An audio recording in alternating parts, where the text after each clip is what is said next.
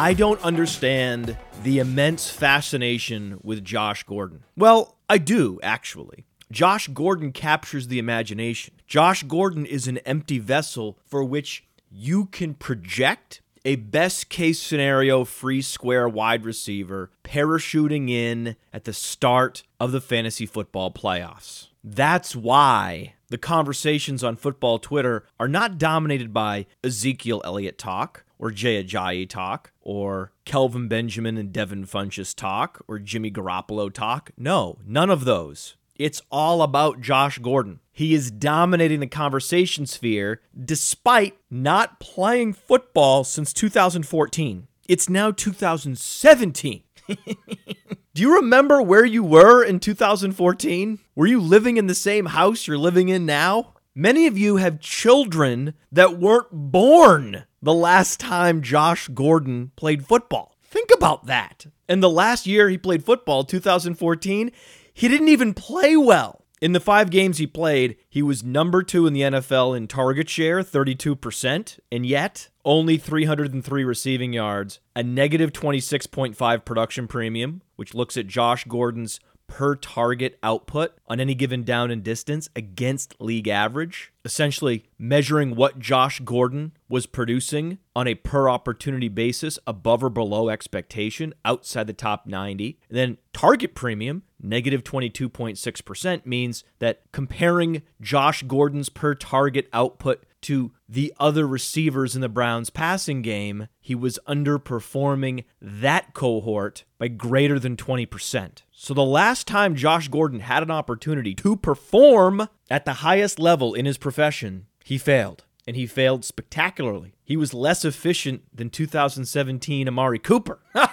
Think about that! So that's the first place I go when I think about Josh Gordon. I don't always default back to 2013. I don't just jump in the time machine, set the dial to 2013, and whoosh, because that's practicing confirmation bias, just returning to the moment that Josh Gordon made you feel good and ignoring the times he made you feel bad. When you started him in 2014 and he underperformed expectations. No. I don't want to think about that. Josh Gordon is an empty vessel. I am projecting best case scenario. Reliving the feel good. The nostalgia is what powers the affinity for Josh Gordon. Compels fantasy gamers to believe that Josh Gordon can help them win a championship in 2017. We are now 4 years removed from the last time Josh Gordon was a useful fantasy asset. And yes, in 2013, he was exceptional. He led all receivers in yards per game. 117.6 yards per game in 2013. Let me say that again.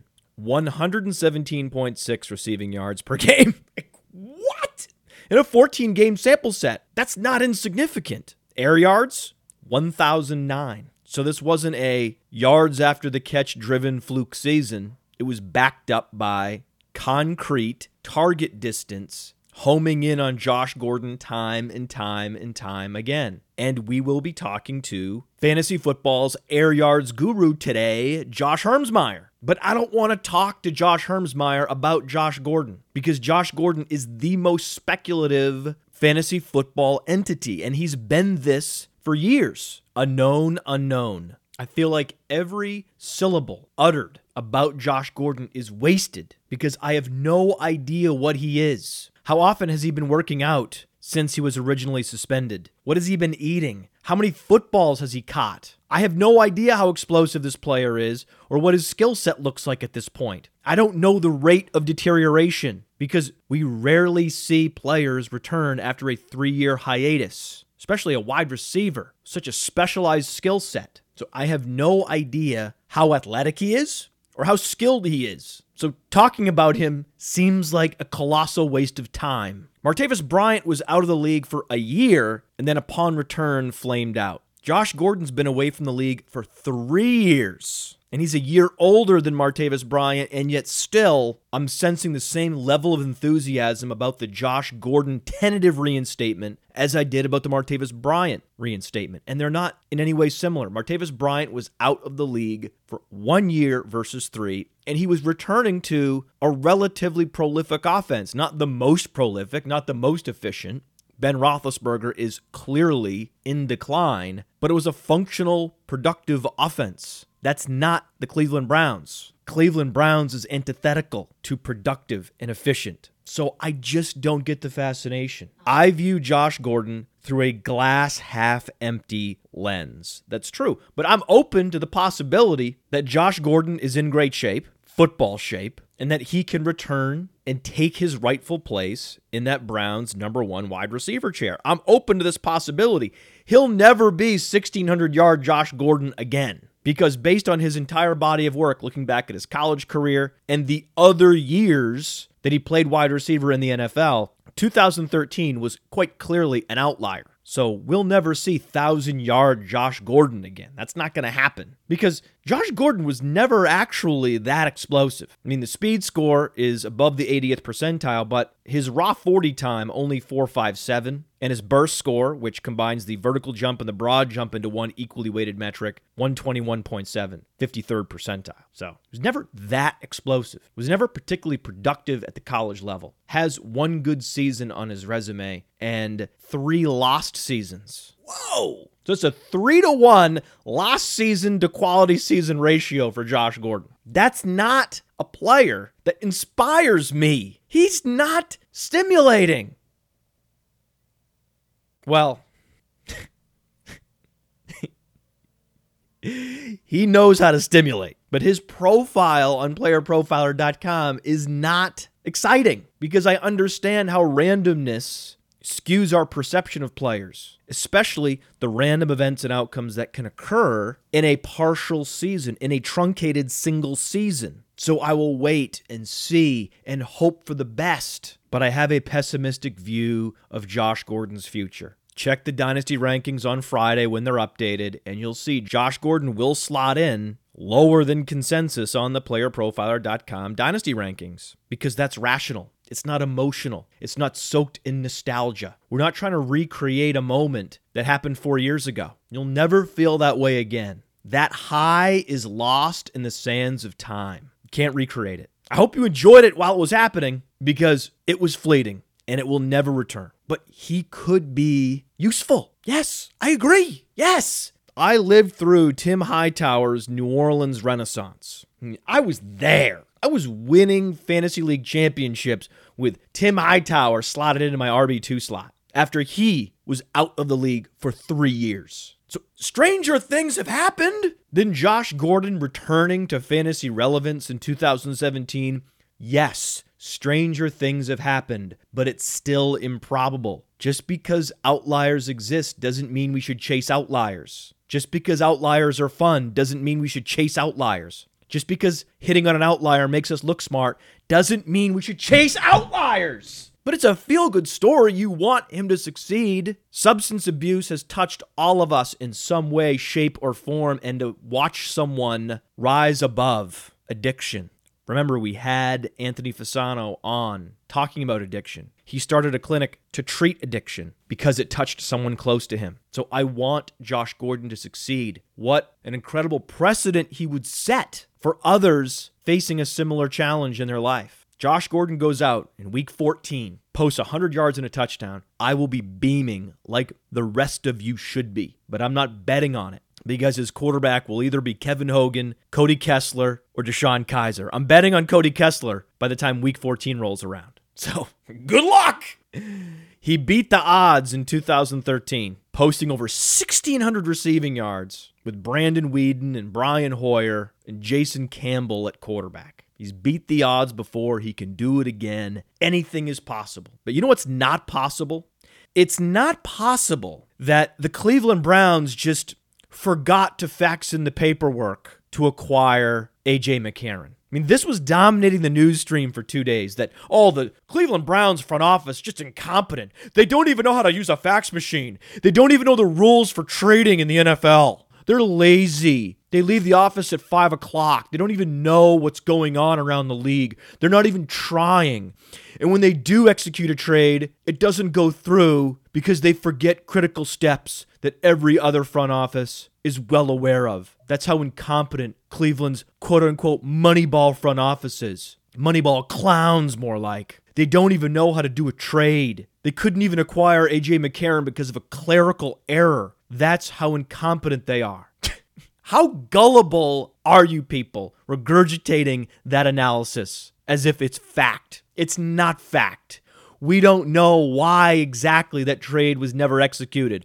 All we know is terms were agreed upon and then the trade never happened. Those are the facts. That's what happened. This idea that the analytics guys in the Cleveland front office just blew a golden opportunity to get A.J. McCarron, were asleep at the wheel when they could have had Jimmy Garoppolo. Yeah, just failing left and right. Those Moneyball guys. Doesn't work in the NFL. Maybe in baseball, but not in the NFL. Nope.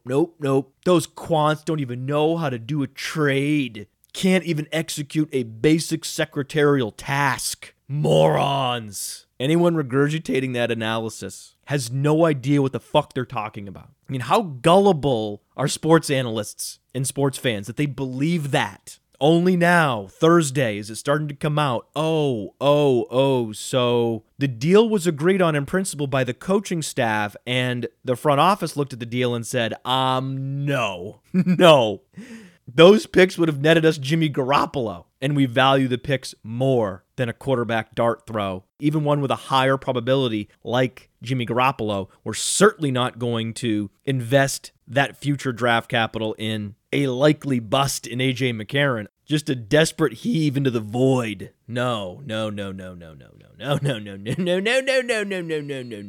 More than most franchises, the Cleveland Browns know what draft picks are worth. They know their probability of hitting. It's the Neanderthal sports analysts and sports fans that don't know what the fuck they're talking about. And I began the season filled with encouragement and hope that in the Cleveland Browns, analytics could prevail. And when I talk about analytics, I just mean using probabilities to define possibilities, forming the crux of a decision-making process. That is what every front office needs to implement, and so few do. The Cleveland Browns were a great hope, and it looks like ownership is siding with the coach who wanted to grossly overpay A.J. McCarron in a desperate hope to save his job by publicly criticizing the front office. So Sashi Brown, Paul DePodesta, and others in that front office will be fired soon. That's my prediction. It's my educated guess, but it looks that way. And this will set us back another 5 years. It'll be 5 years before another NFL owner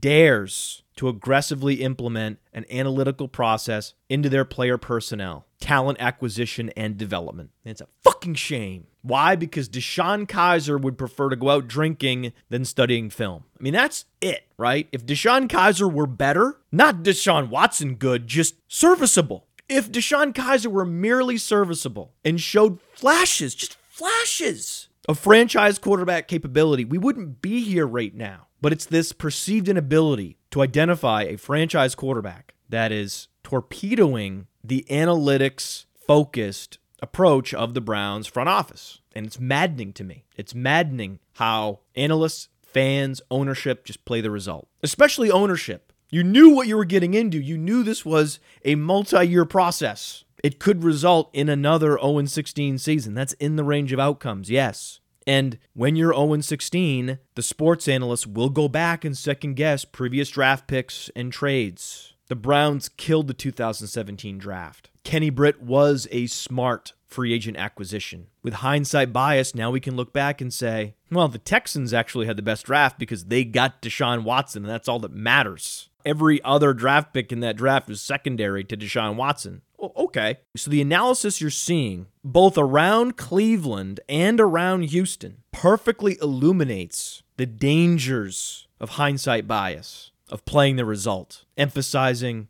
outcomes over process. Houston won a scratch ticket in Deshaun Watson. Cleveland lost on a scratch ticket in DeShone Kizer, probably. But these nameless, faceless front office executives are vessels for which we can project our own best case scenario. If I were an NFL GM, if I were a front office executive, I really liked Deshaun Watson at Clemson. I would have aggressively pursued him in the draft. I am the Houston Texans front office. We are all Texans. All of us that enjoyed watching Deshaun Watson at Clemson. We're all Texans now. And no one wants to be a Brown. No. Unless it's fantasy gamers that stashed Josh Gordon on their Dynasty League taxi squad. Those people are genuine Browns fans. I can't wait for Josh Gordon to get reinstated and then accept challenges on no halftime with wide receivers facing off against Josh Gordon at the end of the season. I'll take every challenge on no halftime. Go to nohalftime.com now or go to the App Store, type in no halftime, download the app, sign up, and when you do, use the promo code UNDERWORLD to get a 50% deposit bonus on up to $50. This week, I'll be playing Drew Brees against Deshaun Watson. Love these one-on-one, single-player prop bet challenges on no halftime. I'll also take Kareem Hunt over Todd Gurley, LaShawn McCoy, and Leonard Fournette. We'll talk to Josh Hermsmeyer about Kareem Hunt. All the lights are flashing green on the Kareem Hunt profile, now heading into an attractive matchup against the Dallas Cowboys. And there's a lot of green lights flashing on the Alex Collins profile. Oh, yes. We'll talk to Josh Hermsmeyer about Alex Collins as well. If I'm setting up a draft on the draft app, I'm certainly targeting Alex Collins, who we have ranked higher than consensus on the playerprofiler.com weekly rankings. Playerprofiler.com/player-rankings to see our weekly running back rankings. Alex Collins slotted in surprisingly high. So if I'm on draft, I am targeting Alex Collins for my RB2 slot. So go to your app store, download the draft app. And when you do, use the promo code UNDERWORLD, and you get free entry into your first contest with a deposit of $10 or more. And the draft app allows you to challenge your friends, 4-team league, 8-team league, 12-team league, to a single-week DFS-style contest where the rosters are determined by snake draft. Just takes a few minutes on your phone. Everyone picks players throughout the day. Boom, boom, boom, boom, boom. You set up a 1-week-only team via snake draft. Everyone's roster is unique. No one is using the same players. It's my favorite way to play DFS. So go to playdraft.com to learn more, or just go to your app store and download the draft app now, and be sure to use the promo code UNDERWORLD. And I know what you're thinking. You're Matt Kelly. You love speed scores and schmeed scores and spark and schmark. True, but I love college domination more when evaluating players with flimsy NFL resumes. Alex Collins has a flimsy NFL resume. He's played less than a full season of games, so we have to zoom out and look at his college production. He exceeded 1,000 yards as a true freshman in the SEC, and then he had a 20-touchdown season in his junior year before coming out early while splitting carries with Jonathan Williams. We love Jonathan Williams as LaShawn McCoy's handcuff. Well, Alex Collins was better than Jonathan Williams, hogged the carries at Arkansas, and scored 20 times. Ball don't lie. Ball don't lie. If you don't believe me, ask Rasheed Wallace. I mean, Alex Collins is number 1 in yards per carry. He's also number 1 in breakaway run rate. He's number 5 in yards created per carry and number 5 in juke rate. This guy is incredibly efficient. And because of the efficiency, I believe the Baltimore coaches will skew the opportunity share toward Alex Collins. 60, 70% opportunity share in the weeks ahead. And John Harbaugh has already alluded to this shift, because Alex Collins has a 6.2 yards per touch. Javorius Allen has a 3.8 yards per touch. You don't need playerprofiler.com as a coach putting in the film and seeing, wow, look at Alex Collins breaking tackles, rolling up yards, ringing up first downs while Javorius Allen is being tackled in the backfield. The coaches see this, and because of that, Alex Collins will be bequeathed more opportunity. This is how efficiency matters. It can lead to opportunity. The opposite is true for Devonta Freeman. Devonta Freeman's efficiency has been muted this year. It's been less than Tevin Coleman, right? So Devonta Freeman, 4.5 yards per carry, 5.0 yards per touch, 7.2 production premium. Tevin Coleman, 5.4 yards per carry, 6.7 yards per touch, and a plus 21.8 production premium. So if you're Atlanta coaches, you see this reflected in the tape as well. When you put the tape in, you see these splash plays from Tevin Coleman, not Devonta Freeman. So when the game is on the line and you go to call a run play, what are you going to do? What are you going to do, Atlanta coaches? And we're seeing this more and more. They're giving the ball to Tevin Coleman. They're giving it less to Devonta Freeman, particularly in the passing game. I wrote an article about this on Yahoo Sports. Check out our timeline at Roto Underworld. or just go to sports.yahoo.com/fantasy. And you can see what I think about both Alex Collins and Devonta Freeman moving forward. I know Devonta Freeman is a savant back. I understand he has incredible instincts. He's just not an every down player. He only has 11 career games, including college, with more than 20 carries. And all the Atlanta players are experiencing a regression this year because of course they are. Because everything that happened to the Atlanta offense last year was unsustainable. And all the ways that running backs compile fantasy points are eluding Devonta Freeman. He scored 13 touchdowns last year. He hasn't scored in over a month this year, and his targets are way down. He's going to catch 20 fewer passes this year. 20 fewer passes. Think about that. And now he's hurt. So I have Devonta Freeman and Alex Collins slotted in very close to one another on the Week 9 rankings. I'm also higher on Dede Westbrook than consensus. Why? Because Jacksonville needs playmakers. Allen Robinson's gone. Have you checked out the passing game in Jacksonville since Allen Robinson went down? Again, the coaches see this. They have a healthy Dede Westbrook. Dede Westbrook, who posted 13 receptions, 288 yards, and 2 touchdowns on less than 80 snaps in preseason. We'll talk to Josh Hermsmeyer about Dede Westbrook. I am quietly optimistic that Dede Westbrook can be the number 1 receiver for the Jacksonville Jaguars in the second half of this season because Allen Hurns and Marquise Lee aren't giving us nothing. So they had an opportunity through 8 weeks, failed to deliver. Why not give Dede Westbrook a chance? Because Jaguars coaches know Allen Robinson's not walking through that door. Well, he might to go to the trainer's room, but he'll have crutches. He's not playing. But you're not starting Dede Westbrook over Amari Cooper. And don't go out and do something silly, like benching Amari Cooper, just as he is on the precipice of a sustained breakout. I mean, this guy is an undisputable talent. I'm not hearing any more analysis disparaging Amari Cooper. College dominator, breakout, speed score, agility score, spark score, all above the 90th percentile. This is the greatest prospect we've seen since Calvin Johnson. And I know, he's also the least efficient NFL wide receiver we've seen since Greg Little, given his target share. He's number 1 in drop rate on playerprofiler.com. I understand. I also understand that Amari Cooper is a front runner. I think he would admit this. I think if you had Amari Cooper on Truth Serum and you asked, are you a front runner? He would say, yeah, kind of am. Yeah, I am a front runner. Yeah, I think that's fair.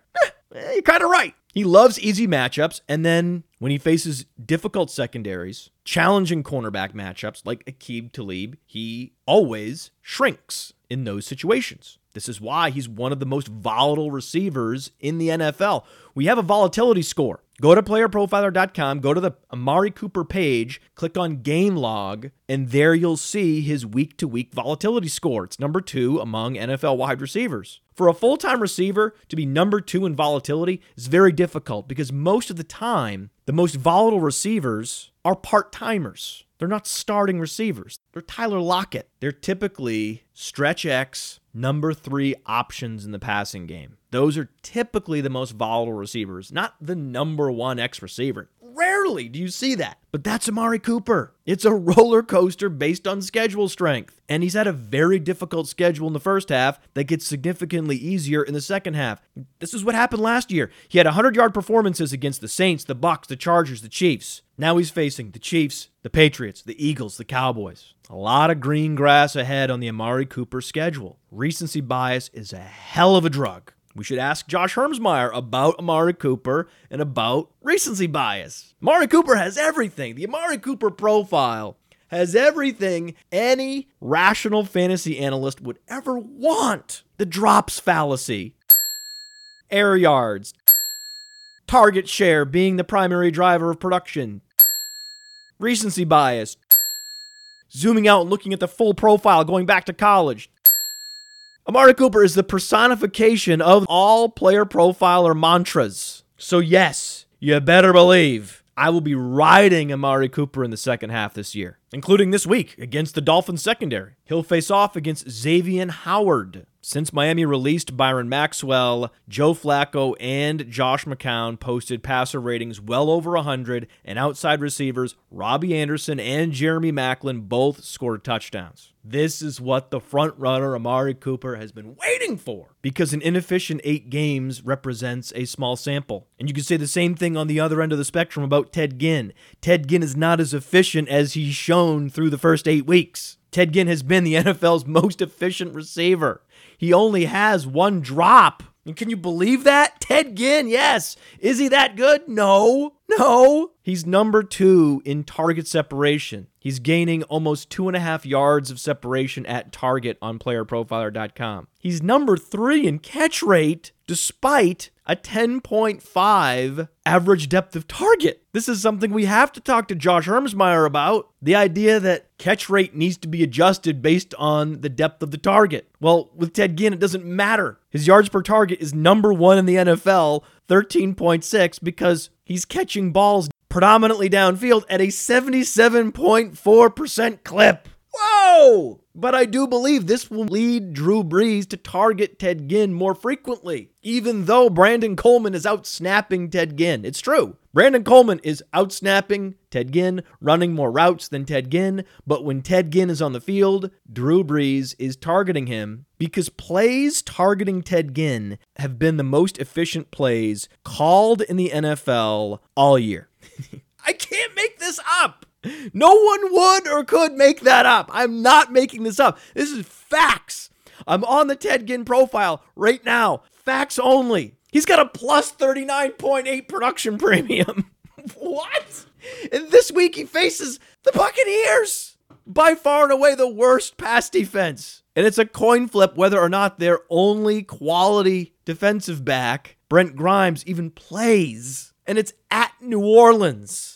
I mean, why do you think I'm playing Drew Brees on no halftime? And I will certainly be playing Ted Ginn in all formats. Oh, you better believe it. Now, I so wish that we were not facing so many bye weeks in week 9, because I would consider benching AJ Green. We'll ask Josh about this, because AJ Green's facing Rambo, or Halloween season, Rambo, right? I mean, the Jaguars are trending toward a truly historic defense. It's conceivable, not just based on analytics and advanced metrics, but the basic counting stats for which we use to evaluate the quality of defenses. Things like yards allowed, points against, even the most rudimentary measurements point toward the Jacksonville Jaguars having a top 5 defense of all time, potentially, depending how the second half plays out, the best defense of all time. And AJ Green is on the Bengals. Not a good offense. Catching passes from Andy Dalton, a replacement level quarterback. So he has no help against that defense, in particular, those 2 corners. Possibly the best cornerback duo of all time. The coverage rating on playerprofiler.com, which looks at the cornerback's target rate, how frequently is he being targeted, the pass breakups, the catch rate allowed, the yards per target allowed. Jalen Ramsey and AJ Boye are top 5 in coverage rating. They also happen to be top 3 in our cornerback rankings. Go to playerprofiler.com/player-rankings. Go to seasonal, click on cornerbacks. There you can see their cornerback rankings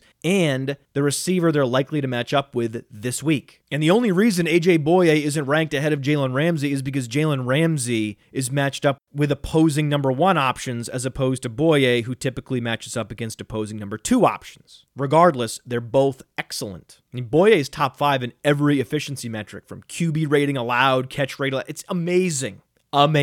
But we do not have a dearth of options at the wide receiver position this week. I mean, Antonio Brown's on bye. We have to play AJ Green. But I dream of a world in which I could argue benching AJ Green because he's facing Rambo. Just too scared. I'm just too scared to play AJ Green. But do you know who's allowing even less fantasy points per target, per snap, and per game than AJ Boye and Jalen Ramsey? It's Josh Norman. It's a smaller sample because he's only played in a handful of games, but it's conceivable that Josh Norman shadows Doug Baldwin this week. And if I'm Russell Wilson and I see Josh Norman shadowing Doug Baldwin, I mean, I'm a cyborg sent from the future, right? I'm Russell Wilson.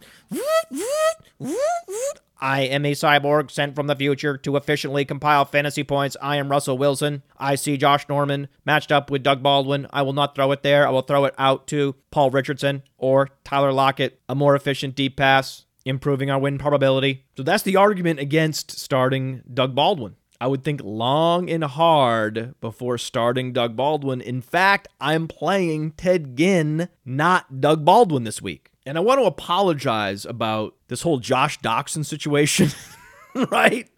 I'm trending very wrong about Josh Doctson. Oh, got to make sure you stash Josh Doctson. Oh, Josh Doctson was on pace for a 2,000-yard season at TCU. He's an incredible college player. He's been snake-bitten in the NFL. Once he gets an opportunity with Kirk Cousins at quarterback and that Washington pass-oriented offense,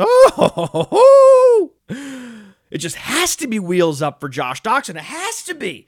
Look at that catch radius. 97th percentile. This guy's a pterodactyl. Just stash him now and make sure that you have him in with good matchups against Dallas and Philadelphia. Whoops.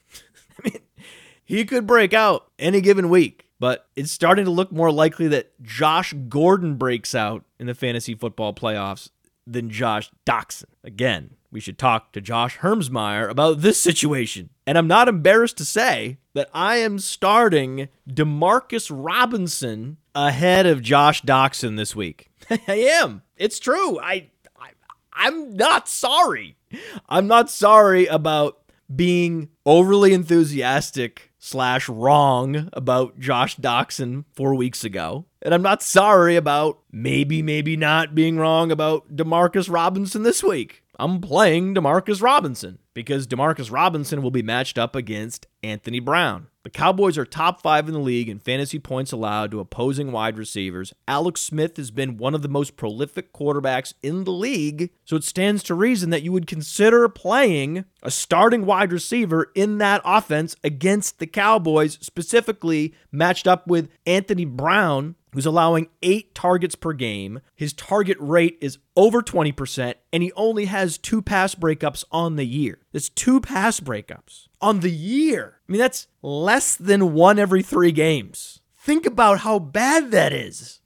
It's awful. He's not good. I think Orlando Scandrick will shadow Tyreek Hill. I don't think that will matter for Tyreek Hill. I think Tyreek Hill will produce like Tyreek Hill typically produces, but I think that will help Demarcus Robinson. I mean, Demarcus Robinson led the Chiefs in targets and routes in Week 7, and then last week had to match up against Chris Harris, literally the best slot corner in the NFL. So if you need a dart throw, play Demarcus Robinson in a week where 6 teams are on bye, including the Patriots, the Steelers, and the Chargers, and the Vikings. Oh, we should talk to Josh Hermsmeyer about Adam Thielen and Stephon Diggs. Can we just get to Josh Hermsmeyer already? I've been talking to Josh Hermsmeyer for 30 minutes. Let's just talk to him already. What am I waiting for? And be sure to go follow him at Frisco Josh on Twitter. Welcome to the Roto Underworld radio program, Josh Hermsmeyer. Josh Hermsmeyer is one of the original OG Roto Underworld podcast buzzards. He's a writer from RotoViz, and he has his own website, airyards.com. Josh Hermsmeyer, talk to me. Matt Kelly, how you doing? Today is an interesting day. It's been an interesting week in football, and we just learned before we came on the air that Josh Gordon is back, and I just want to remind everyone, he's younger than Juju Smith-Schuster, Yeah. and he's better than Terrell Owens in his prime. So go out there, pick him up, scoop him up, trade him all your picks, trade Mike Evans for him. It's time. It's Josh Gordon time on the 27th of November. Why not, right? We have enough guys to hype. Why not add one more, right? We had tons of events happen in the last couple days. It's been the busiest week 9 in the history of fantasy football. I think we can say that flatly when you add Ezekiel Elliott's injunction drama. It's been busy. We've been a little bit busy as fantasy analysts. But before we go into fantasy, you live in Northern California. And you're a San Francisco 49ers fan, but most importantly, you survived the Northern California fires in and around Sonoma. Can you talk a little bit about what that was like? Because we followed it on Twitter. It was quite the saga. You found a dog that had been abandoned by its owner, and it had burnt paws. So you're a survivor. How is your neighborhood doing? Were kids back to normalcy with Halloween trick-or-treating last night? Put us there with you. Our National Guard turned away all comers into the neighborhood. They eventually, by the end of the day, gave out some candy to folks who were trying to come in and around the neighborhood where I live. But it's basically, it looks like Terminator 2, where the machines are stomping on, bones and ashes, and everything's gone. It's they just yesterday finally got full containment on all the fires in the 3 counties. It's been a tough road. But as far as my immediate family is concerned, and my welfare, we were fine all along, never in any danger. Well, we were close to the fire. You were chased out by it, but our house survived. Our family is fine. There are people doing much, much worse than us, and especially folks who didn't have renter's insurance. Those are the folks that are really, keep them in your thoughts. And if you're thinking about giving, the Red Cross and all the rest are plenty good, and the folks who had insurance on their homes are plenty good. But those poor folks out there who are renting, they've got nothing. I'm great. Everything's doing fine. We sold our house, so I'm moving to California. I'm getting the hell out. But you've already sold your house? It took 45 minutes, Matt. Wow. Okay. So you were part of the evacuation, though. When you're leaving, you think it's a distinct possibility that you're not going to have a house when you get back. Like, that was real. Yeah, no, there was 2 doors down. So 2 doors down, their house is gone. Gone. That is not possible, man. It's just one of those things where before social media, you would see photos of faraway places, and you never knew anyone in those cities. Sometimes, very rarely. I have an aunt that lives in Santa Rosa. Yeah, that's where I live. And she works at a hospital, so she really wasn't home. She was working the whole time that this was all happening. But normally, when something like this happens at some city USA, you don't know the people that live there, and you see pictures on the television, but they're grainy, and Tom Brokaw's talking over it, and it doesn't feel real. But when you're connected to people around the country, like I am on social media, I feel like I'm connected to someone in every state now. And so it's really personal when these tragedies happen, and it's visceral in a way that, no, I don't remember feeling this 10 years ago with some of these national tragedies. We all feel more connected. It's like a more connected pain, but in a way I feel like it's good. It's good. We should all feel a little bit when these things happen. We shouldn't just feel like this is disconnected and it's happening somewhere else, and I'm not in a place that's ever been touched by a forest fire or an earthquake, so I'm going to be fine, and I wish the best for those people. But I think my larger point is I feel like there's a lot of challenges with this interconnected society, and a lot of people lament the issues, this connected world that we live in, all the new challenges. But I think this was one of those times when the positive aspects of living in a more connected world, it was the positive. I think that's well said. And I think I felt an experience you're describing when it came to Houston. I have a couple friends on Twitter who live there who are going through it. And just other folks, and you get to hear from them firsthand, talking about what they're experiencing and what they're going through. And I think it does humanize things. And as you said, I think it's a good point. I think there are benefits to all the negatives that come along with social media. So what happened to the dog? Gave him to the Humane Society. And, I know there's some people were saying that, they hope that he doesn't find his owner. Oh, come on. We were evacuated with the strongest term, the fire department. They had bullhorns. We could see the flames. It was a wall of flames coming. I mean, this was not a joke. So no. If you have to choose between your family and your dog, if you ever are in that spot, I would say that maybe you would have a little more sympathy. And then the dog doesn't know. And if they're ready to embrace him and take care of him, I'm fine with that. Dogs love me, man. It's a weird thing. Dogs really do. Like, every time I come in a room with a dog, for some reason, they gravitate towards me, and I really have a good time with a dog. I get right down on the floor. I feel like a dog sometimes. I feel like I have a kinship with... I don't have a dog myself, but it always makes me happy when I'm around dogs. I make the dogs happy, and I can just sit there and scratch behind a dog's ear for hours, it feels like. I have no problem. I love that. My sister has dogs, so I hope that dog does well. Let's talk some football. All right. As we said, you're a San Francisco 49ers fan because you lived in the area for many years. As a 49ers fan, how do you feel about getting Jimmy Garoppolo? Jimmy G.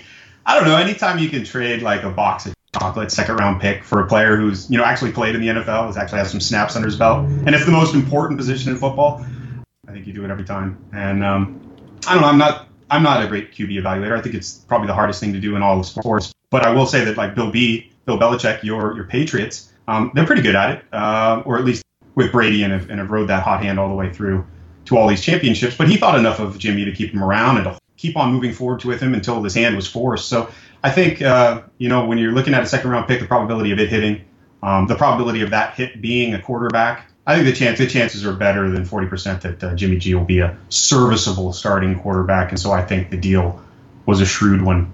When he posted an 86.0 QBR, the 113.3 passer rating in those 4 games, also one turnover, was a fumble. One turnover in 4 games. I think that's what the coaches like to see the most. He did it without Brandon Cooks. This wasn't fully weaponized New England Patriots. And this was Chris Hogan, this was Julian Edelman, and Danny Amendola. It was a bunch of white guys that he went out and threw for 502 yards and 4 touchdowns and 0 interceptions in those 4 games. You should be very, very, very encouraged. He didn't have a Marquise Goodwin running a 4.28 stretching the field when he was the quarterback with the Patriots. I think he's going to be pleasantly surprised by the explosive weapons that the 49ers have on the outside, and I think that he will be a pleasant surprise for everyone once he becomes a starter in San Francisco. So is the franchise officially pointed in the right direction, or are there still warning signs based on their decision-making that worry you?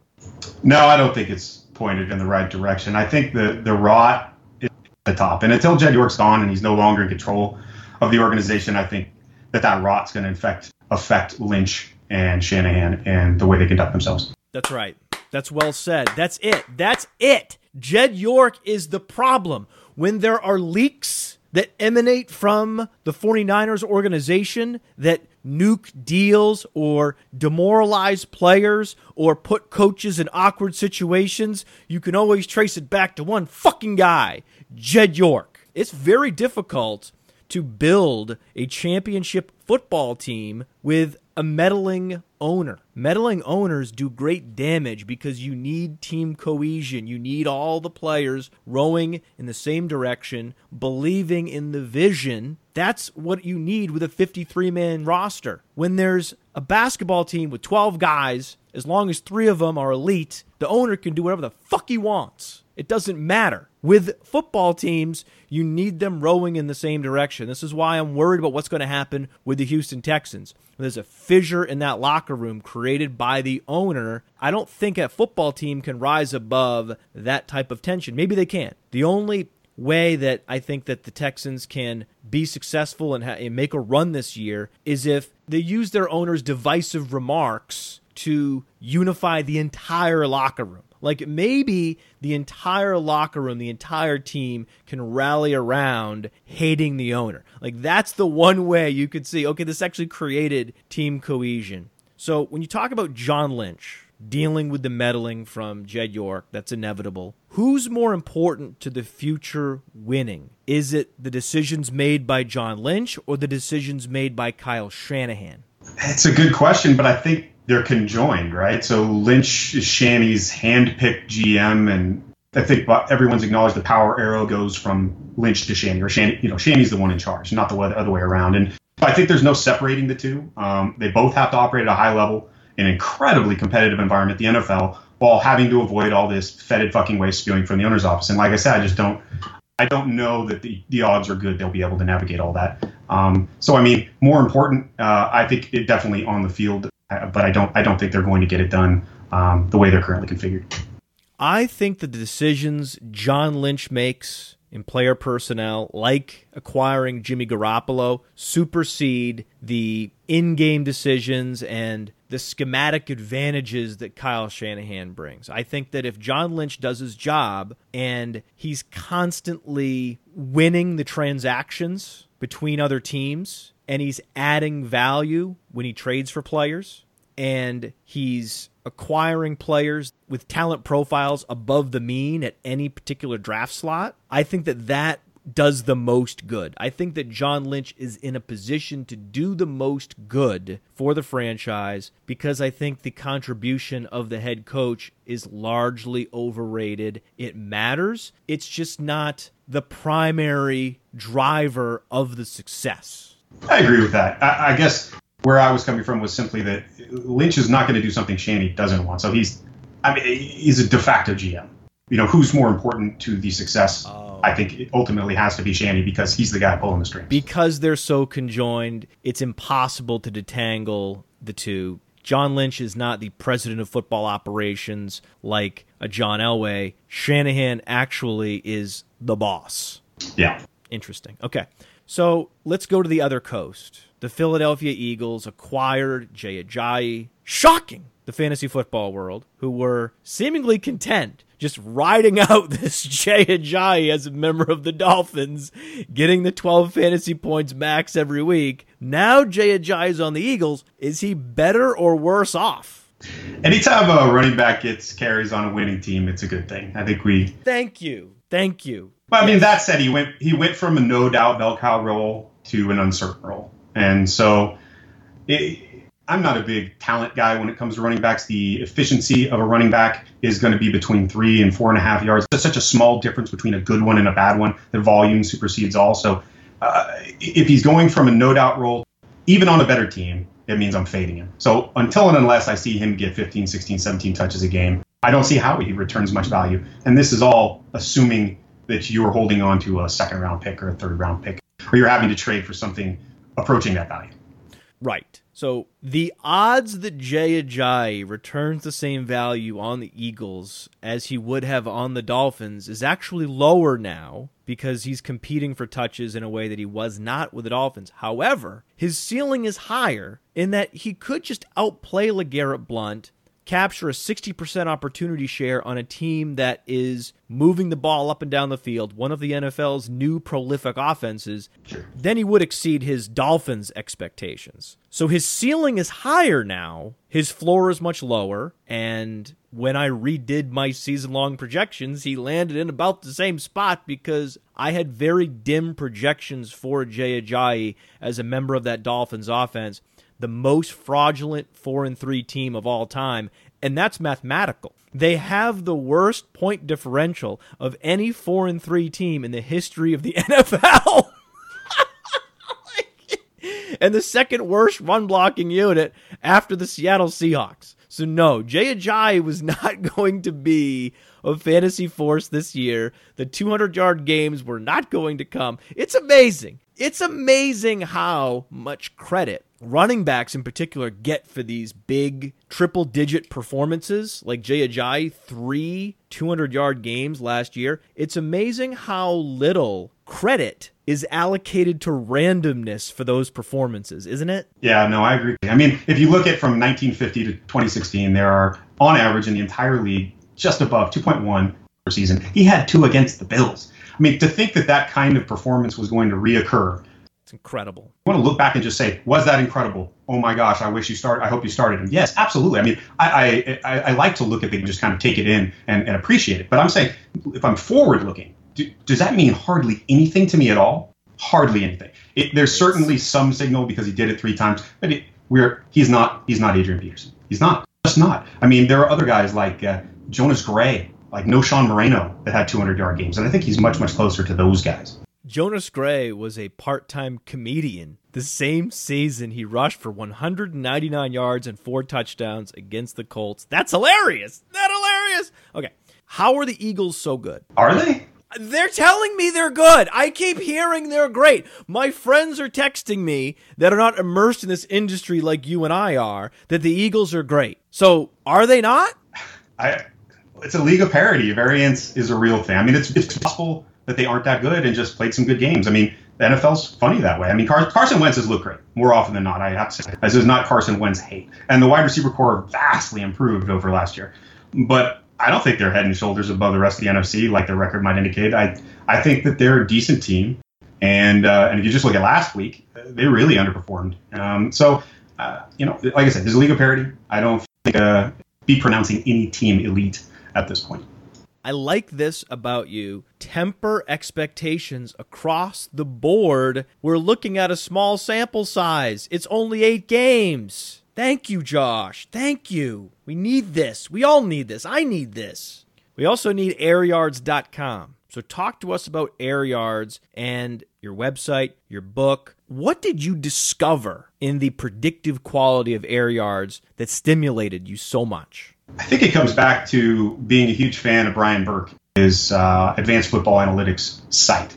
And he did just a ton of work and putting a lot of work into a metric called expected points added, which then became win probability, which then became QBR. So the genesis of QBR starts with Brian Burke, or at least the current incarnation of it. And so reading his work is this idea of adjusting raw production, right? Do we need to account for certain things in the NFL to make better predictions or to better understand performance? And so I took a deep dive into it. And I don't know, what I found is that most of the adjustments that Burke makes to statistics down and distance are worthless when it comes to predicting the future. Describing what happened, they help quite a bit. As sports bettors, as NFL decision makers, as fantasy football players, that's all we should care about. We're not sports writers. We're not writing the story of the season. We're looking ahead to the next, saying, how am I going to set my lineup? Who should I bet on? Where should I allocate my DFS budget? And so when I went looking for something else, I was fortunate to stumble upon data that included Air Yards, and so I went into that. And it turns out that Air Yards are an adjustment that helps you predict the future better. And that really was a genesis, and that's why I created a website based on it. It's because depth of target matters. Air yards matter. It affects everything that has to do with the passing game in the NFL. And the passing game in the NFL is what causes scoring to happen in the NFL. And those are very important things, as anyone who follows the NFL knows. So that's kind of the site.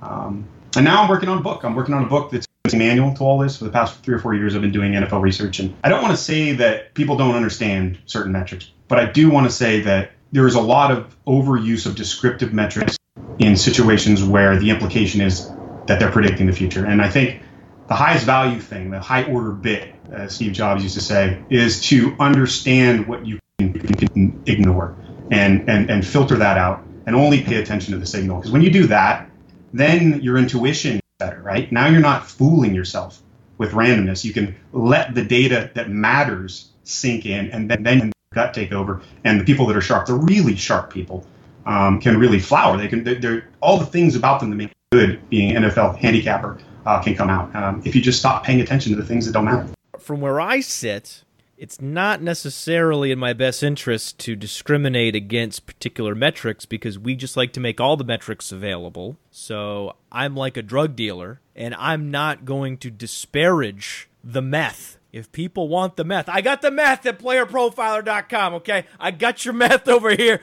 We got plenty. It's fine. It's a great drug. It does stuff that you want it to do, but the heroin's fine too, and the cocaine's great, and the marijuana's excellent. Everything's great. For all the kids, I'm doing a bit. This is not literal. This is figurative. I'm not a drug dealer. And what you found essentially is the passing game is the biggest driver in NFL efficiency and the ability for teams to score points. And that breaking it down within the passing game, that the yards after the catch are more susceptible to randomness than the air yards. So if you can just zero in on the thing that's least susceptible to randomness, then you can glean learnings about player performance that were otherwise uncovered because they were layered in these more random elements. Yeah, I think that's fair. And I would say, though, that even YAC is completely dependent on the depth of the target. So in a short pass, you're going to have more YAC. And that's true, and it's fairly linear all the way down to about 12 yards. After that, it levels off, and it's fairly constant. There's a little bump around 20 yards, and that kind of accounts for those deep balls that, they catch at about a 30-yard depth and then run all the way to the house, so those shot plays. But for the most part, you just need to account for those first 12 yards for YAC with the depth of target. For catch rate, it's even more consistent from -5 air yards all the way to 30 air yards. And if you're not adjusting for depth of target, for completion rate on the QB side, then you're missing out on a huge piece of the information. In fact, I would go so far as to say, with understanding the hubris is implied, if you're not doing that with your passing metrics, your metric is fucking broken because it's that important. You have a 90% catch rate on short passes and a 45% catch rate on 12-yard, 14-yard passes. So if you're not accounting for the depth of target that a quarterback is passing to in that distribution of his plays and the depth of target that a wide receiver is catching in their distribution of targets, then you're missing a huge, huge part of football.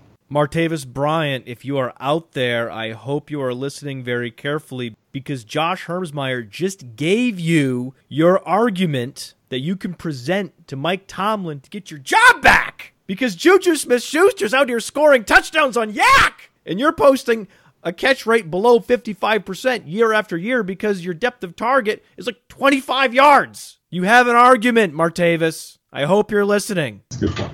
Airyards.com. Now, which player has been the most pleasant surprise for you personally this year? Adam Thielen. Boy, look at him. I mean, he's just gone out. Oh, yeah. Right? So good. Every week he goes out there and just performs. He's finally got his first TD this week. I felt good.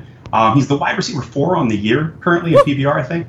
Just terrific receiver. Just a great story. This guy went to a small high school, was Mr. Everything, plays every sport at a high level. He could have gone to a small school to play basketball, to play football. Really, every sport was on the table for him, including baseball. He chose the violent sport. These are the turning points in people's lives where you look back and you can either respect them more because of a decision they made or respect them less because they may have taken the easy path, Kevin Durant.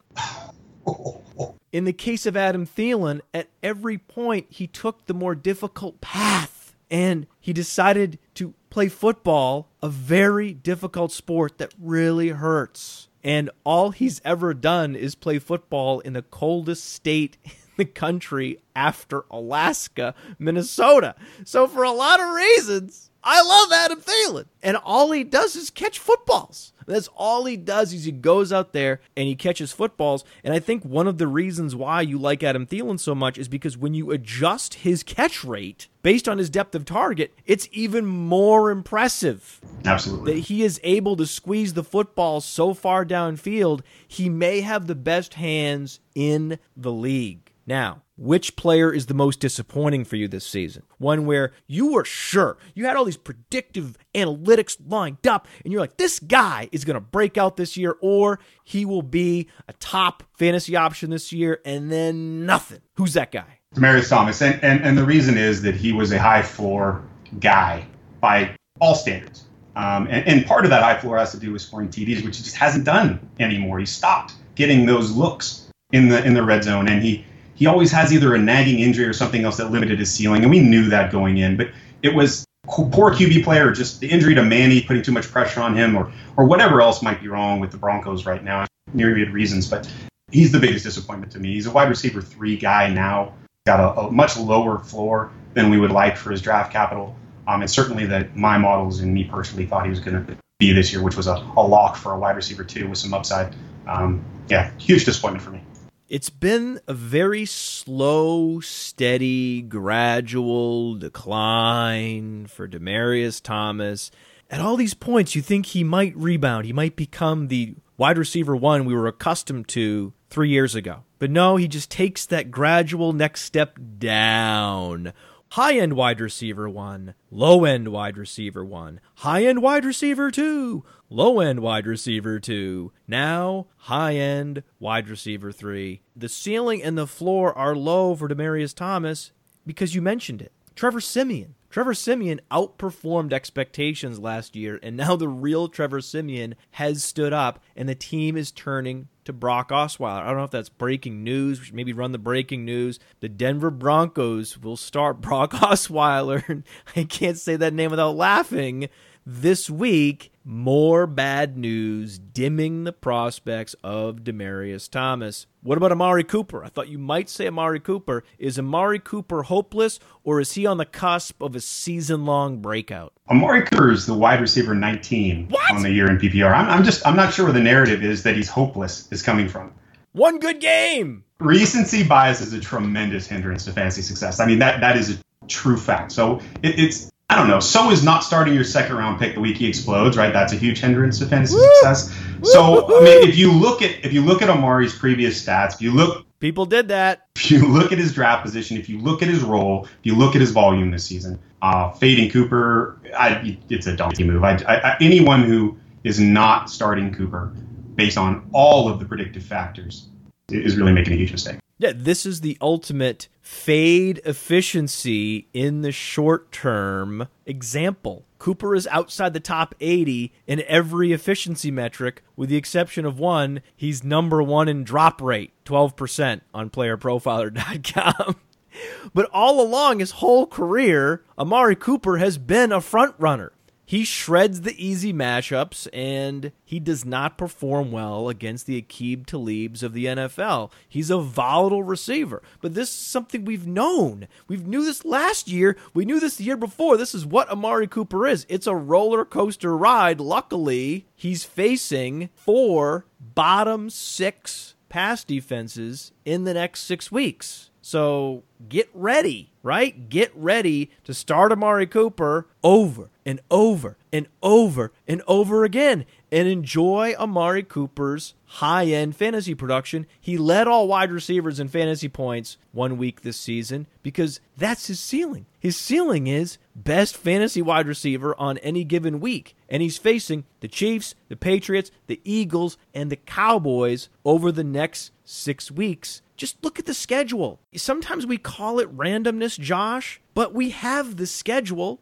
How the schedule shakes up was random, right? If you think about who your opponents are in weeks 1 through 17, you can think of that as a random lottery. But then once the random lottery happens and the ping pong balls get pulled out and the schedule is released, we know the schedule. We knew the schedule was difficult to start the year and very easy to end the year for Amari Cooper. And we're going to see it play out where Amari Cooper is outside the top 15 for the first 8 weeks and then inside the top 10 for the final 8 weeks. This isn't surprising, and it's almost like there's nothing to see here. And if you're trying to look at the efficiency metrics, you're a donkey. Did I do that right? Amen. Yeah, no, that is the take. Okay, yes. We are on the right track. We are seeing eye to eye. We are aligned. Yes, we are aligned. Would you bench Doug Baldwin this week? So this is going to be the fullest analysis I give you, probably the entire. Ooh. They're home and they're favored. Their total's 45 and their implied points are 26. Russ Wilson's coming off, I think, one of the best games of the year for him. It was good. All right. It was one of the best football games I've ever seen also. Incredible. I mean, his deep passing, anyway, he's a remarkable quarterback. But Baldwin has a 24% target share on the season, and he gets 24% of the air yards on the team. And this is through all. And that's despite having the lowest ADOT on the team. So that means he's peppered with targets. And his ADOT's actually risen from past seasons. His weighted opportunity rating is the tops on the team. And this is for the whole season. But even if you look at just the last 4 weeks, which is a 4-week rolling window, is the way to look at things. It's the way that the NFL does it. They go back 4 weeks. And I think probably the conventions, they couldn't go back any further and completely break down tape for more than 4 weeks. But it turns out it works really well. But even then, his target share jumps to 25% and his air yard share goes to 29%. So, okay, opportunity, the most predictive thing we have in terms of what is going to tell us how a wide receiver is going to do in fantasy in the future, is saying that he's the best on the team. So, no, you're not benching Doug Baldwin. I mean, and then if you look at the matchup just this week, I mean, the Washington D has a racer 0.8, which means that for every air yard thrown, they give up 0.8 receiving yards down the field. And they're most vulnerable medium and deep. So they're most vulnerable around 15 yards and 15 yards plus. And then they're also worse than league average short. And that's where Baldwin operates on the majority of his routes. He also runs deep routes from medium, but that's where he usually is. And they're pretty bad there. I mean, they're worse than league average. So there's no really good reason to fade Doug Baldwin. Now, the best you can say is that the other receivers on that team are in great spots this week, and they are starting to get volume. And I am not arguing with you.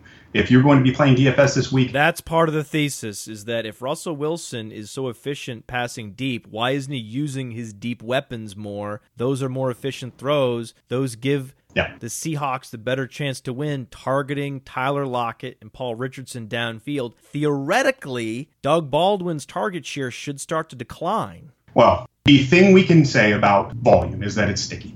So the fact that it has over the season increased, you look at the first 4 games versus the last 4 games, it has gone up. His target share and his share of air yards have both gone up. I don't think that there's evidence to suggest that it's in imminent decline. I would suggest, though, that Russ getting better means the pie is getting bigger, that a rising tide lifts all boats. Thank you. There it is. You nailed it. Yeah, so I'm not fading Doug, and I'm not fading the other guys either. I think some of them are pretty good medium price plays in DFS this week, and I'm certainly thinking about starting them in my deeper leagues. Now, Josh Norman could shadow Doug Baldwin this week, and Josh Norman is number 1 on playerprofiler.com in both fantasy points per snap allowed and fantasy points per game allowed, and he's one of the few corners in the NFL that has his coach's permission to shadow the opposing team's best receiver. So that's the other argument against starting Baldwin this week, is that Josh Norman is one of the few cornerbacks that will shadow him for the majority of his routes, and he can't just go in motion and get away from the top corner. That said, opportunity is king, and opportunity supersedes any decrease in efficiency because of the cornerback matchup. I think when you're talking about guys that are really good at running away from cornerbacks laterally, that they aren't as impacted by man-on-man coverage, they aren't as impacted by zone coverage, and that's really the type of player that Doug Baldwin is. He can find soft spot in zones. He's agile. He can also run away from a guy like Norman. He could run away from Norman, who isn't a high-end spark guy. He's just very good at his job, right? He's technically sound. Yeah, he runs a 4.66 40. He's just very intense. He's very technically sound, but he's not necessarily fast or explosive. So I don't think he's going to prevent, if they decide to make Doug Baldwin part of their plan of attack, that I don't think he's going to prevent him from getting his catches. He may stop him, and they can stop him on his yak, but I think he's still going to get targeted. He's still going to have a reasonably high floor. So no, I'm not benching. Would you ever consider benching A.J. Green, even against Jacksonville? No, and that's my entire answer. Love it. Okay, bigger boost at the trade deadline. Kelvin Benjamin or Devin Funchess? Funchess, for sure. And he's on my buy low list this week, meaning that he's underperformed his volume and positive regression should be coming. And if you couple that with an increased role, Kelvin Benjamin's gone. That means more targets. I mean, Kelvin Benjamin's gone, Josh. Kelvin Benjamin's gone. Everybody, Kelvin Benjamin's gone! Yeah! He gone!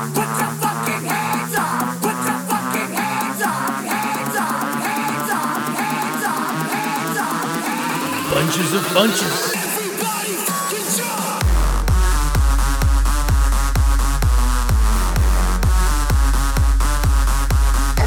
Fun with fun bunches.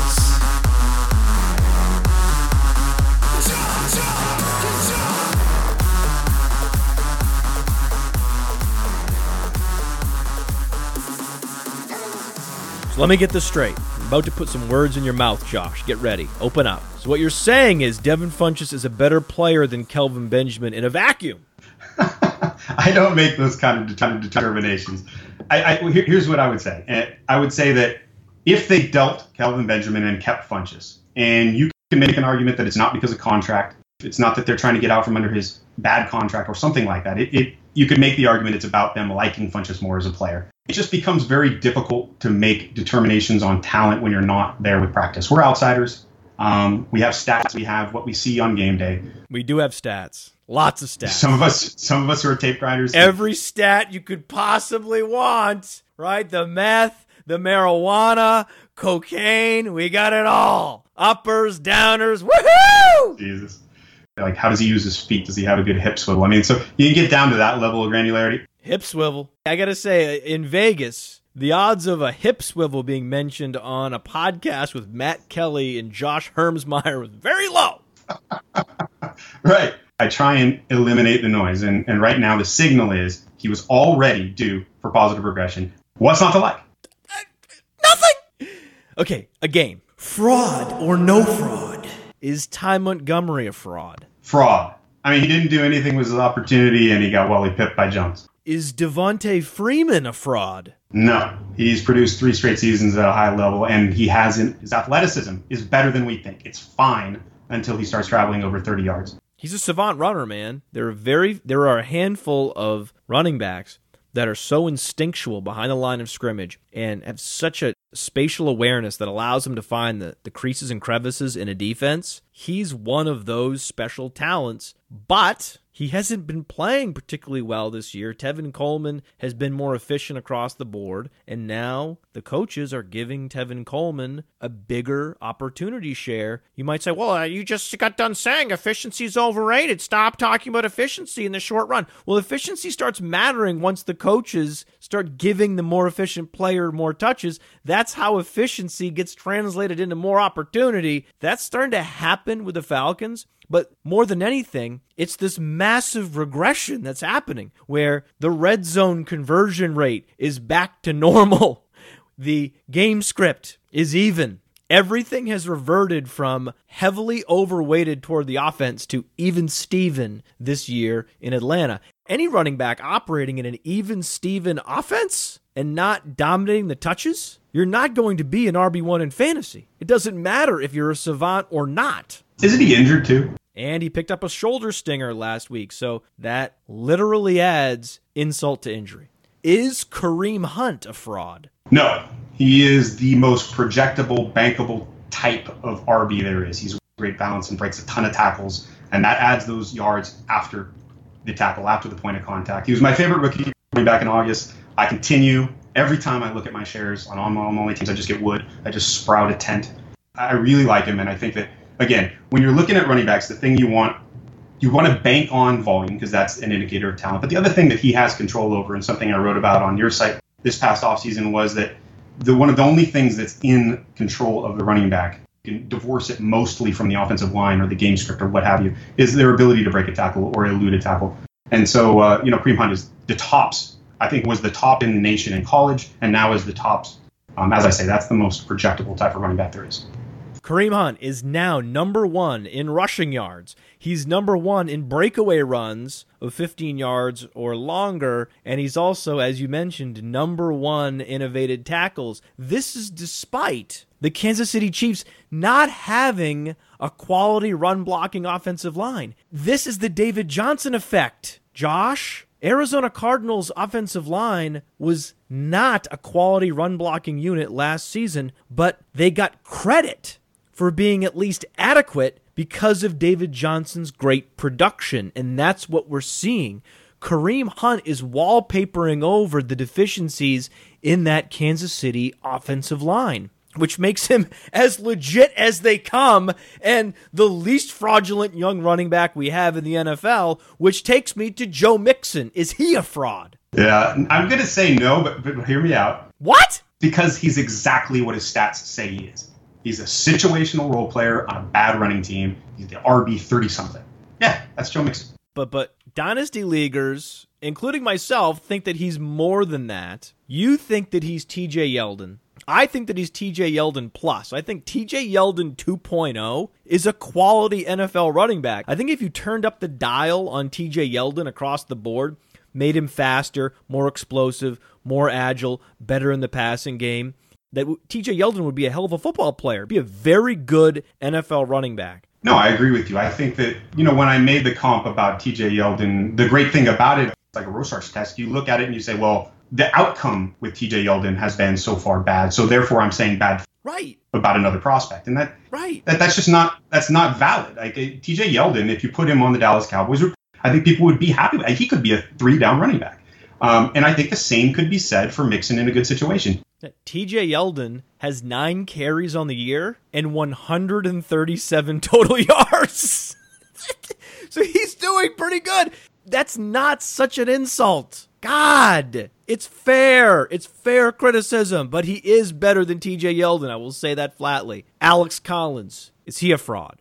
Yeah, so this is the one where I punt. Like, if he continues to get touches, no. If he doesn't, yes. I mean, I have no crystal ball that helps me peer into the mind of the fucking coaches in Baltimore. It's really unclear what the hell is going on there. And watching Collins and listening to Tony Romo drool over him the other night, I don't know, maybe that sways me a little. Alex Collins is doing what Tevin Coleman is doing in Atlanta. He's the most efficient running back in the backfield, and he's being awarded more touches because of it. The coaches can't detangle the talent from the random chance any better than we can oftentimes. So Alex Collins is going to get a lot more carries as long as he's posting a 6.0 yards per carry. I mean, his 2.30 yards created per carry is top 5. His breakaway run rate, which is breakaway runs per carry, 12.5 is a ridiculous number. It's number 1 in the league. His juke rate, evaded tackles per touch, these are all efficiency metrics, rate stats. That's also top 5. As the carries go up, you will see the efficiency start to revert back to the mean. What's interesting to me is that he's able to do this with Marshall Yanda being out. Marshall Yanda was one of the league's signature road grader run blockers. Like if you had to pick a guard to run behind in the NFL, he was tops. And to lose that guy, the signature run blocker on your offensive line, I thought the Baltimore run game would be finished. I thought they would be Miami when that happened. And that has not been the case. They've been just as good, if not better, without Yanda, and the only difference is Collins. What the fuck? Right? He's speechless. Thank you. That's all we needed from you. Just air. He's good, I guess. I don't know. It's not enough sample. The odds that he's Devontae Freeman are low. I will say that.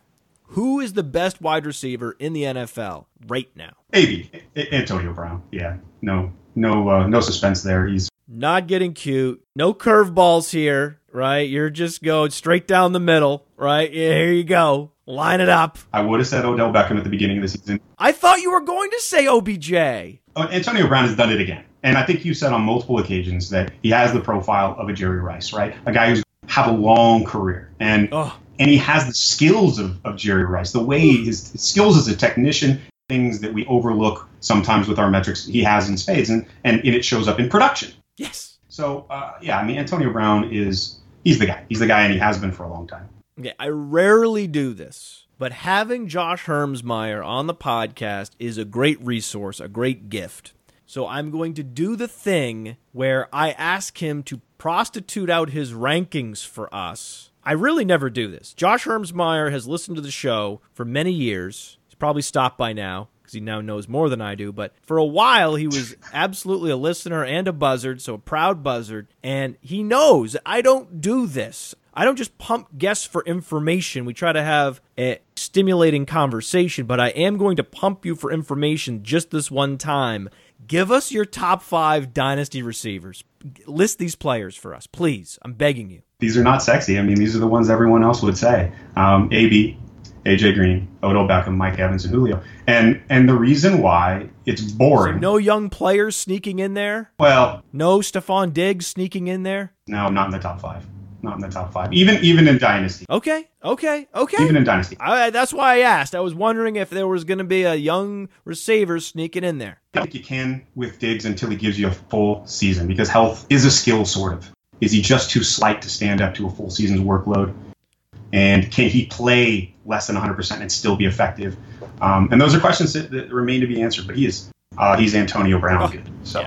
Yes, he is my favorite receiver. I think he and Adam Thielen are my favorite receivers. And I think that makes me a Vikings fan. If your 2 favorite receivers in the NFL are both on the same team, I think it stands to reason that you would necessarily be a fan of that team. Now, you also mentioned Mike Evans. Mike Evans is an enigma to me. Have you figured him out? Yeah. He catches the ball, Matt, and he falls down. That's what he does. And in the end zone, more often than his peers. So he gets a lot of opportunity. And look, he's good. I mean, he has to be good. He's number 1 in the NFL last season in completed air yards, but also number 67 with a mere 175 yards after the catch on 171 targets, which means his yards after the catch per target was 1.0, which is a number so small that I've never seen it. It doesn't even register with me, a 1.0 yards after the catch per target. One of the amazing shock stats of 2016. You agree? Agreed. Yeah, I mean, it doesn't make any sense, no. What is he doing? It's like he's jumping into a pool. I used to play a game with my friend where we would jump off the diving board and try to make an athletic, spectacular catch falling into water. Well, that's Mike Evans. Mike Evans is just out there making acrobatic catches and then falling into a tank. Mike Evans Dunk Tank. This is the name of the show. Mike Evans Dunk Tank. Perfect. He is like catching footballs into a dunk tank every fucking week. How else could you explain this yards after the catch? I got nothing. It's crazy. It has to do with the way it has to do with the way they deploy him. It has to do with the type of routes they ask him to run. But it also has to do with his inherent talent, right? I mean, he just with Doug Baldwin, he's not running across the field away from defenders and getting himself into big open spaces where he can then turn it upfield and create. Yeah, he's a guy who wins by being big. He needs to take ballet class or something. Like Herschel Walker took ballet. Mike Evans needs to take ballet. Now, staying with the Buccaneers, it's important that Mike Evans have a quarterback that can deliver the football down the field to him. Jameis Winston's hurt. He's been very volatile this year. Is he officially a bust? I think he's a serviceable NFL QB. No, he's not a bust. He makes questionable throws sometimes. I think they're going to need a lot more out of him if they're going to make the playoffs in real life football. That was a textbook sports radio question right there. Okay. Give us one rest of season sleeper based on air yards. Robbie Anderson. For the rest of the season, yes. But I think Robbie Anderson, what I think he is he's this year's Terrell Pryor, right? He's a guy on a talent-deficient team, and there's no one else there, so he's getting the targets on a team with a normal level of talent would indicate that he is good, right? That he's truly good. But that's not the case here. He does run a 9 route really good, or go route really, really well. Yeah. And he seems to catch those balls at a reasonable clip, so he scores touchdowns. That's great. Gets a lot of air yards. I think you put him on a team like what happened with Terrell Pryor this year, a little more competition for the targets, and I think you see he becomes far less viable. This is why we have a height-adjusted component to speed scores with wide receivers. Robbie Anderson's height-adjusted speed score, 103.2, 77th percentile, because he's 6'3", while running a 4.41. That helps him catch deep passes with lots of air yards. You mentioned that he is this year's Terrell Pryor. What the hell happened to Terrell Pryor? Yeah, and like I alluded to, I mean, that's just it. He went to a team with more talent, and so he's kind of differentiating himself, separating from the field and earning the targets, which is why when we say the volume in the NFL, targets, it's actually an indicator that the guy deserved a target. He doesn't deserve them in Washington. But does that mean that Josh Doxson's definitively better than him? Because Josh Doxson is not producing, even though the snaps and the routes have been ratcheted up significantly. What's going on? Yeah, I know you love Doxson, and you've loved him for a long time, and he was... I did love him, but now I like him because we're a year and a half into this experiment, and I can no longer say I love him. I'm starting to lose that love and feeling, Josh. Yeah. He's just shown nothing so far, obviously because of injury to some extent, to really kind of warrant the ridiculous praise. That's my problem with him. A lot of people wanted to say this last week was going to be a big week for him because of snap share. Ugh. Snaps are empty volume. I mean, you can run all sorts of routes. If you don't earn a target, you're useless in fantasy. So I learned that the hard way with Tanner Gentry. Wow, Tanner Gentry, that's digging deep. Oh, he had lots of snaps, no targets. Plenty of snaps, no targets. Lots of snaps, snaps and snaps and snaps. Snaps as far as the eye could see, no targets. I know you fade coach speak. This is another occasion where that would have paid off. They talked about how he was their number one pick, and now we're going to see what he's got. And then they started Terrell Pryor. I mean, it's... You know who this sounds like? No. This sounds eerily similar to Kevin White. Yeah. This was the same coach speak, the same career arc we got with Kevin White. It's sad, and maybe there isn't enough similarity to group them all together. I would almost rather have Laquan Treadwell at this point, because at least Laquan Treadwell's not getting the same opportunity share, the same snap share that Josh Doxson is. Laquan Treadwell has an excuse at this point, and he's a lot younger. Josh Doxson's pissing me off, dude. Let's talk about someone that's really good. Dez Bryant. Are Dez Bryant's touchdowns, is that a skill, his ability to score touchdowns? I guess so. It's a tough question. That's a tough question, right? Yeah, it is. It's a good question, but I don't know that I find the distinction between skill or opportunity that interesting. I if we could best predict touchdowns using just targets and air yards, then where the actual skill lies is kind of irrelevant to me. It's I don't know. You shared earlier a college story. I will too. My friend in college is absolutely obsessed with understanding why ladies seem to gravitate towards dudes who like made them chase. For me, it was just good enough to know that that's true and then to act accordingly. So it's true that raw targets and air yards predict touchdowns. That friend sounds like a real sweetheart, by the way. Yeah, real sweetheart. Real nice guy. Yeah, really nice guy. Friend. He'll help you move, right? He'll help you move. You pack your boxes. Yeah, he's the one at the bottom of the stairs when you're moving the futon, right? Exactly. It's just friend zone dude. So yeah, but great guy. Great guy. Still single. Sweetheart. Great guy.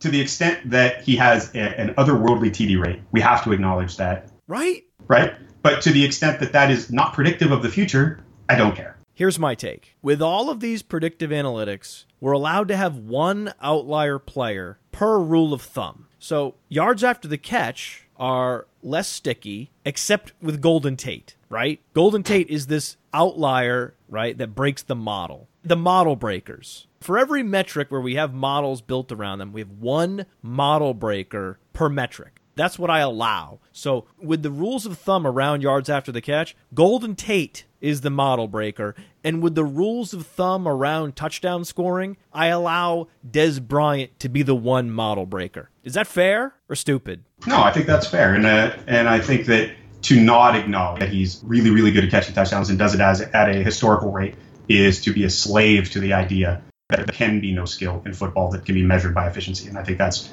as bad as anything else you could do with Aaron Rodgers. His TD rate is otherworldly, and you can see it any way you want to measure it. And to say that he doesn't have that skill flies in the face of reason and common sense. Well said. What about tight ends? Do you ever think about tight ends ever? When they pop up in my model, sure. Right. But they need to get a lot of the offensive looks, and you can't measure their production by snaps. I mean, it's even worse because half the time they're blocking. If they're a normal tight end, if they're a move tight end. Yeah, no, I only when they burble up. How's that? When they burble up, I pay attention. Well, Jason Witten's ADOT was famously criticized as year-over-year ADOT consistently declining on the same negative slope as Demaryius Thomas's fantasy points per game. Right? Yeah. And then all of a sudden, here's Jason Witten, 11.9 fantasy points per game, the number 6 tight end in fantasy at age 35. Pretty cool, right? Some guys are just good. Yes. I mean, I don't. What are you going to do? Yeah, no, that's great. No, along these same lines, who's the most misunderstood player by the fantasy experts, according to Josh Hermsmeyer? I disagree with folks about certain players, but I'm more interested in the process, right, than the results, so long as your results are decent. So, I think the edges come from having the discipline to not chase ghosts down rabbit holes, right, to have the discipline to push the noise away and pay attention to what matters. And sticking with Amari Cooper when Tout said it was almost impossible for him to rebound is a great example of doing that. That sounded great, by the way. And it's reinforced your mission as a fantasy analyst. However, we need to know that player that you fight with other analysts about the most. Tell us! Give me somebody! Oh, I got nothing, man. Moving on. Which player do you qualify for truther status on? This is it. This is the question. Carlos Hyde.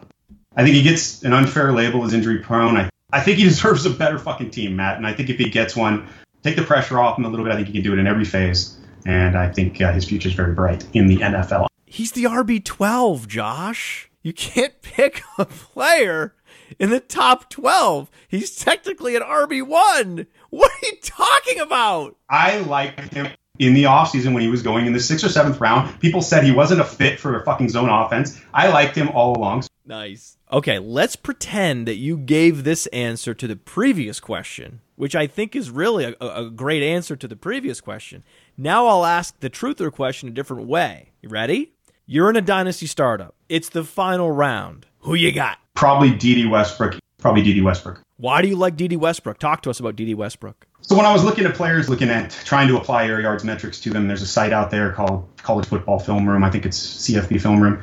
And they track ADOT and they track yards after the catch. And my signature metric that I've developed is called RACER for receivers. So it's receiver air yard conversion ratio. It's basically receiving yards divided by air yards. A long way of saying he's very efficient in a way that is predicted. It's the one efficiency metric that I believe in, that I've tested out. He was tops in all the football. He's very, very slight, but very, very fast. He's also got huge concerns about him in terms of his character. Choked a girl out, apparently. Just a deplorable human being. He went really late in the draft. Most folks in dynasty leagues, unless they're very, very astute, are not on him. I know that there are sharp folks on him now, but if it was earlier in the season, he would have been one of my very late round picks. He's a scumbag, but all he does is make big plays down the field. Dede Westbrook could be this year or next year's Tyreek Hill.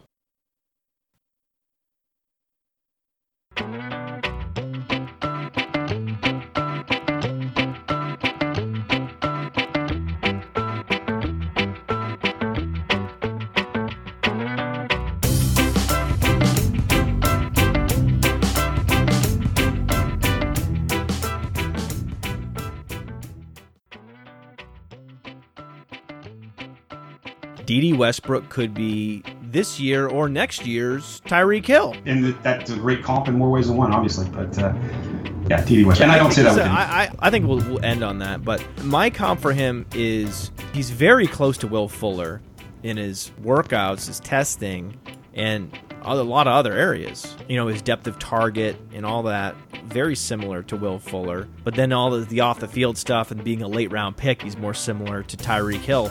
So if I had to do a Franken comp, I'd put Will Fuller and Tyreek Hill, you put them in a chamber, outsteps Dede Westbrook.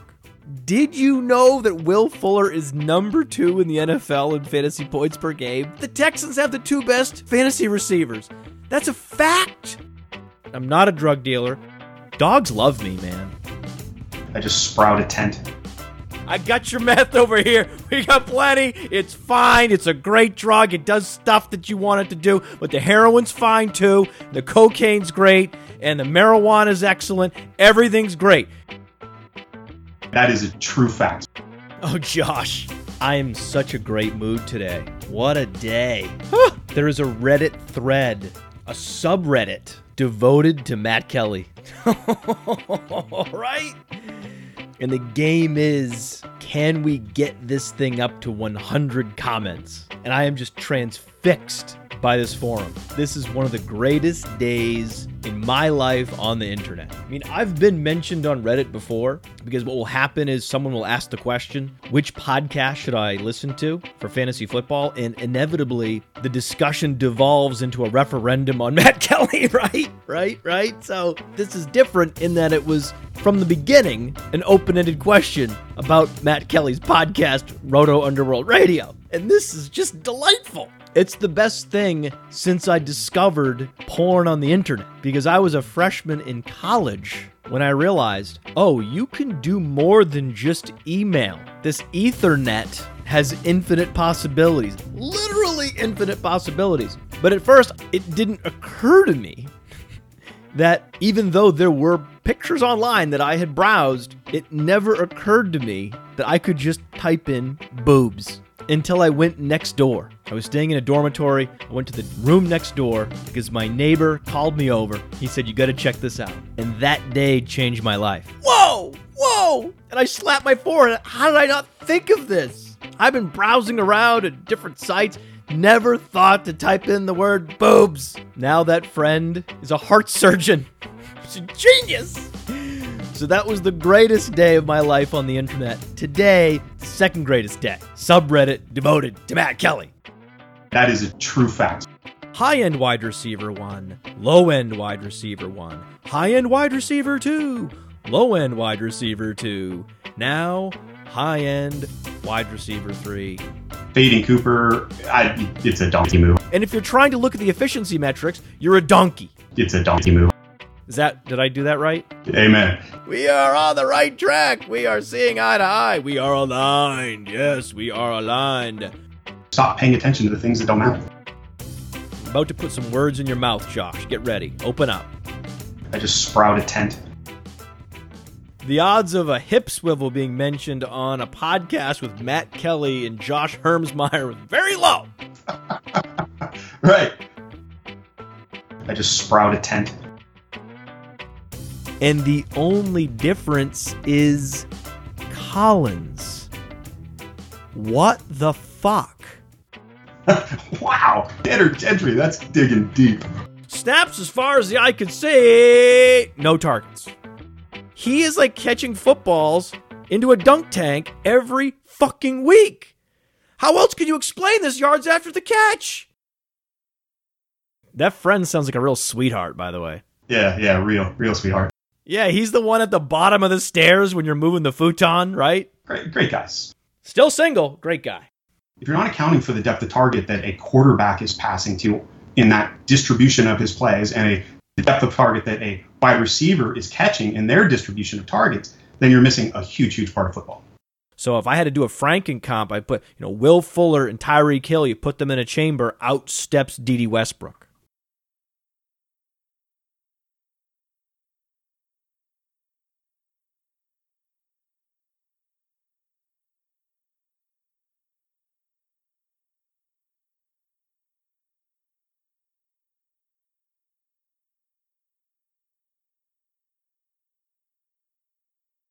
Dogs love me, man.